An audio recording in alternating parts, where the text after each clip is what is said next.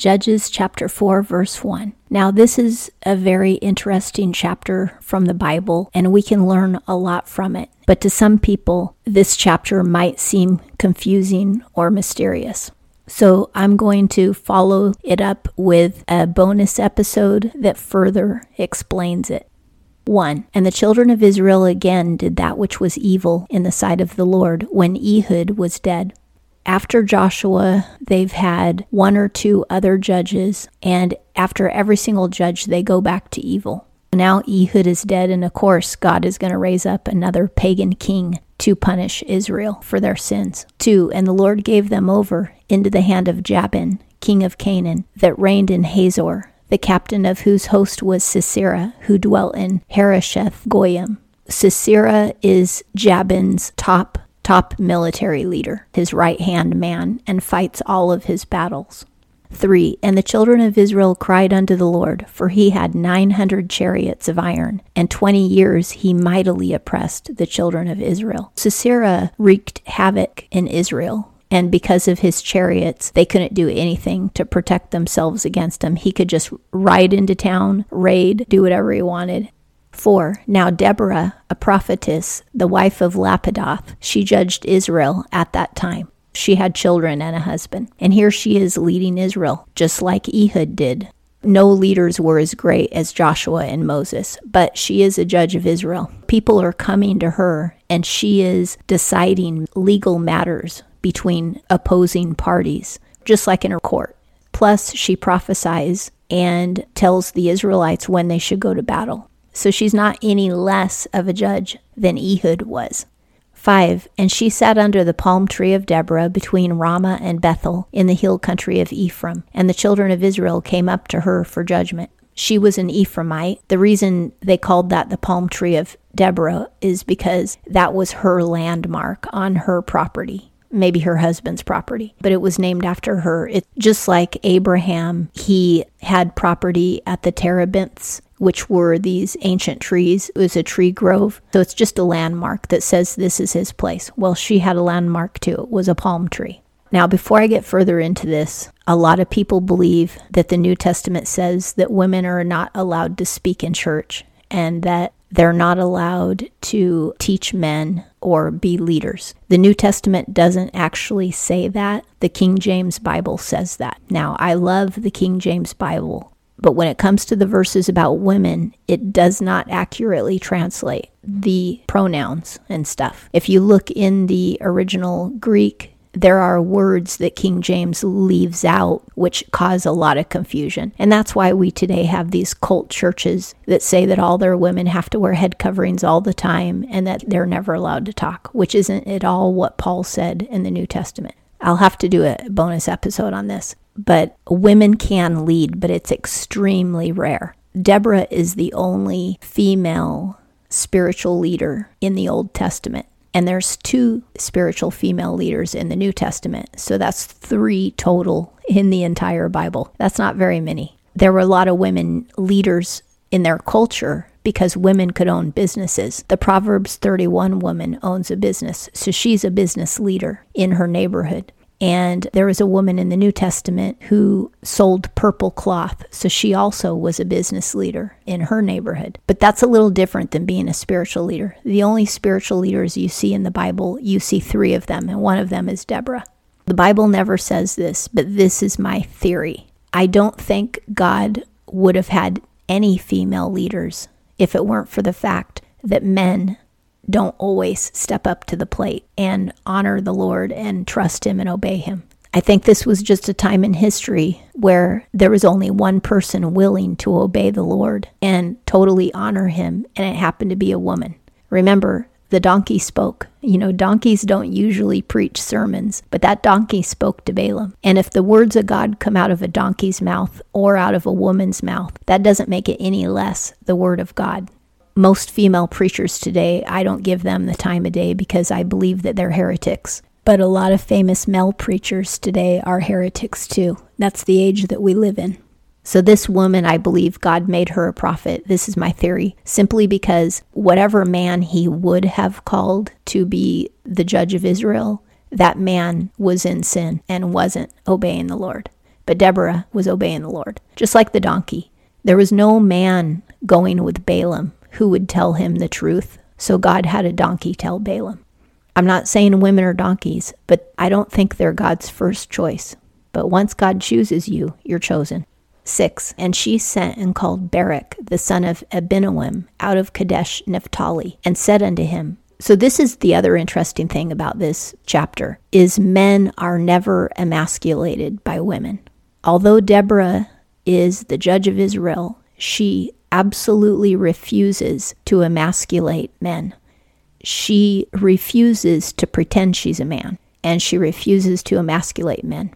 This is crucial because the two women in the New Testament seem to be of the same mind. They do lead men, and I'll go over them in the bonus episode. They do lead men, but they never emasculate men. So she has gotten a word from the Lord, and she has called a man out of the tribes of Israel, and his name is Barak, and she has called him to tell him the word of the Lord.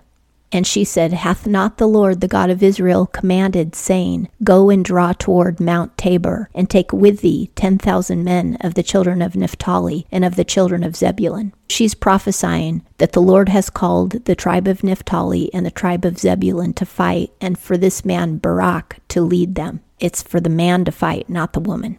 7. She's continuing what the Lord says. And I will draw unto thee to the brook Kishron Sisera, the captain of Jabin's army, with his chariots and his multitude, and I will deliver him into thy hand, which means your hand, Barak. She is telling Barak that God is going to have him win the battle over Sisera, the captain of Jabin's army, and he is going to kill Sisera, the captain of Jabin's army.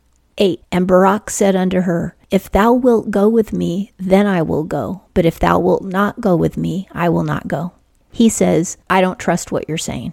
So unless you're in front of me, I'm not going to go. I'm not going to believe that it's a word from the Lord unless you go in front, thereby proving that you did hear it from the Lord. He wants to hide behind her skirts. He isn't man enough to go ahead. And this explains the mindset of Israel at this time, that men are refusing to be men, and that's why they have a woman judge in the first place. There was no man willing to obey the Lord and trust him enough for the Lord to call him as judge. So the Lord picked a woman. She has more testosterone than the men in her country, which is really pathetic. Now this guy has no testosterone at all. He's like, I don't believe God, therefore I don't believe you.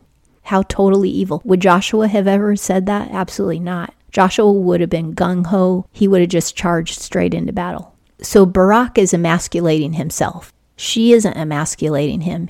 9. And she said, I will surely go with thee, notwithstanding the journey that thou takest shall not be for thy honor. So now she says, okay, if you're demanding to go behind my skirts, I'll honor your request, but you yourself will not be honored. You've already emasculated yourself. For the Lord will give Sisera over into the hand of a woman, not Deborah, but he says, but she's saying, now that you refuse to trust the Lord, he won't let you kill Sisera. He's going to let a woman kill Sisera because you are hiding behind a woman's skirts. This is your judgment because you don't trust the Lord. He brought it all upon himself and went with Barak to Kadesh. She's going reluctantly because she knows that he has to fight for them to win the battle. He will win the battle overall, but he won't be able to kill Sisera. A woman will kill Sisera.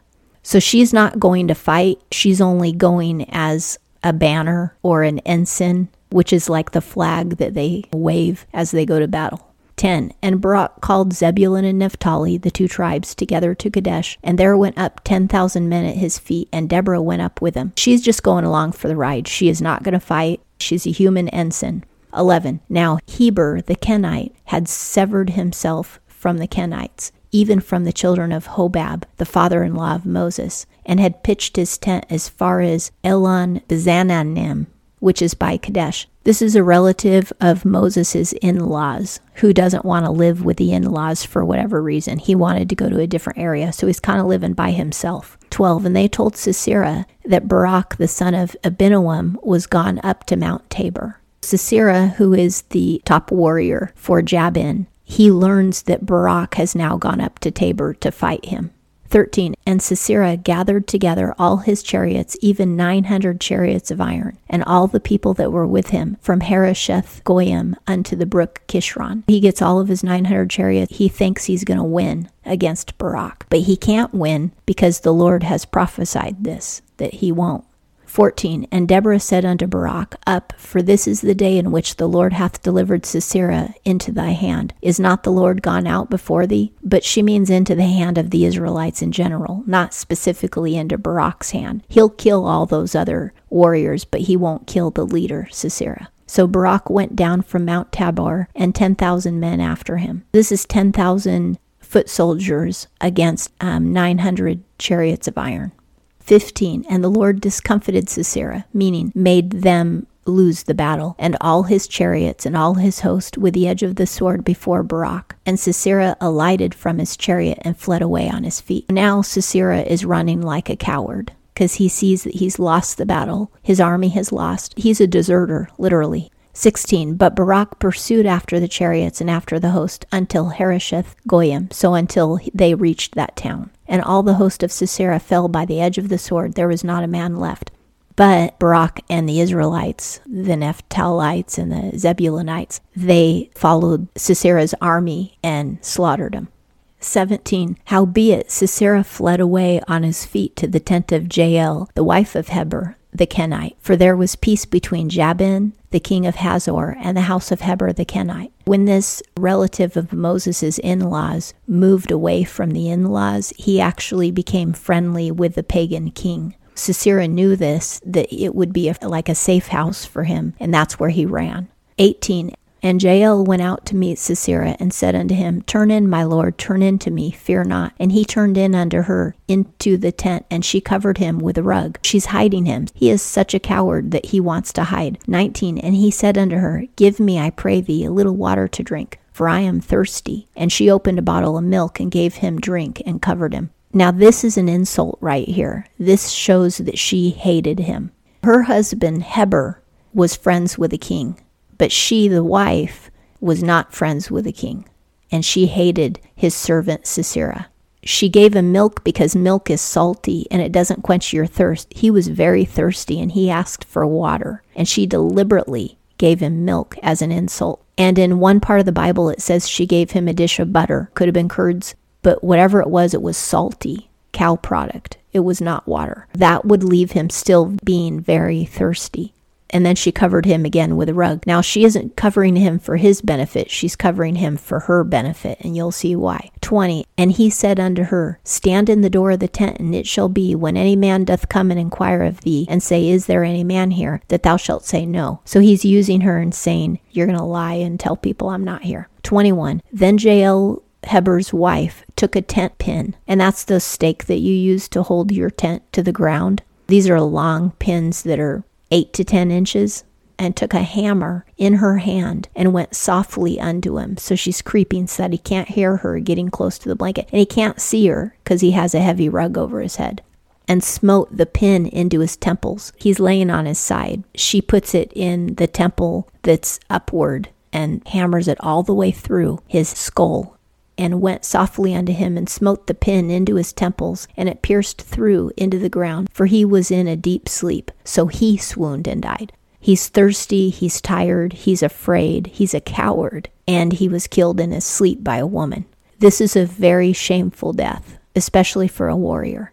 22. And behold, as Barak pursued Sisera, Jael came out to meet him, that's the wife, and said unto him, Come, and I will show thee the man whom thou seekest. And he came unto her, and behold, Sisera lay dead, and the tent pin was in his temples. Barak saw that what Deborah had prophesied was true, that a woman killed his enemy rather than him. Both of these men have emasculated themselves. The women haven't emasculated them at all. God used the women to fight God's battle because Barak didn't believe the word of the Lord. And Jael gave Sisera milk and a blanket, just like a mother would a child, except this time it was for his death. 23. So God subdued on that day Jabin, the king of Canaan, before the children of Israel. 24. And the hand of the children of Israel prevailed more and more against Jabin, the king of Canaan, until they had destroyed Jabin, king of Canaan. They won the battle that day, killing Jabin's top man and many of his warriors. But they had to fight several more battles before they were able to completely conquer Jabin's kingdom and kill him as well. And that concludes Judges chapter 4.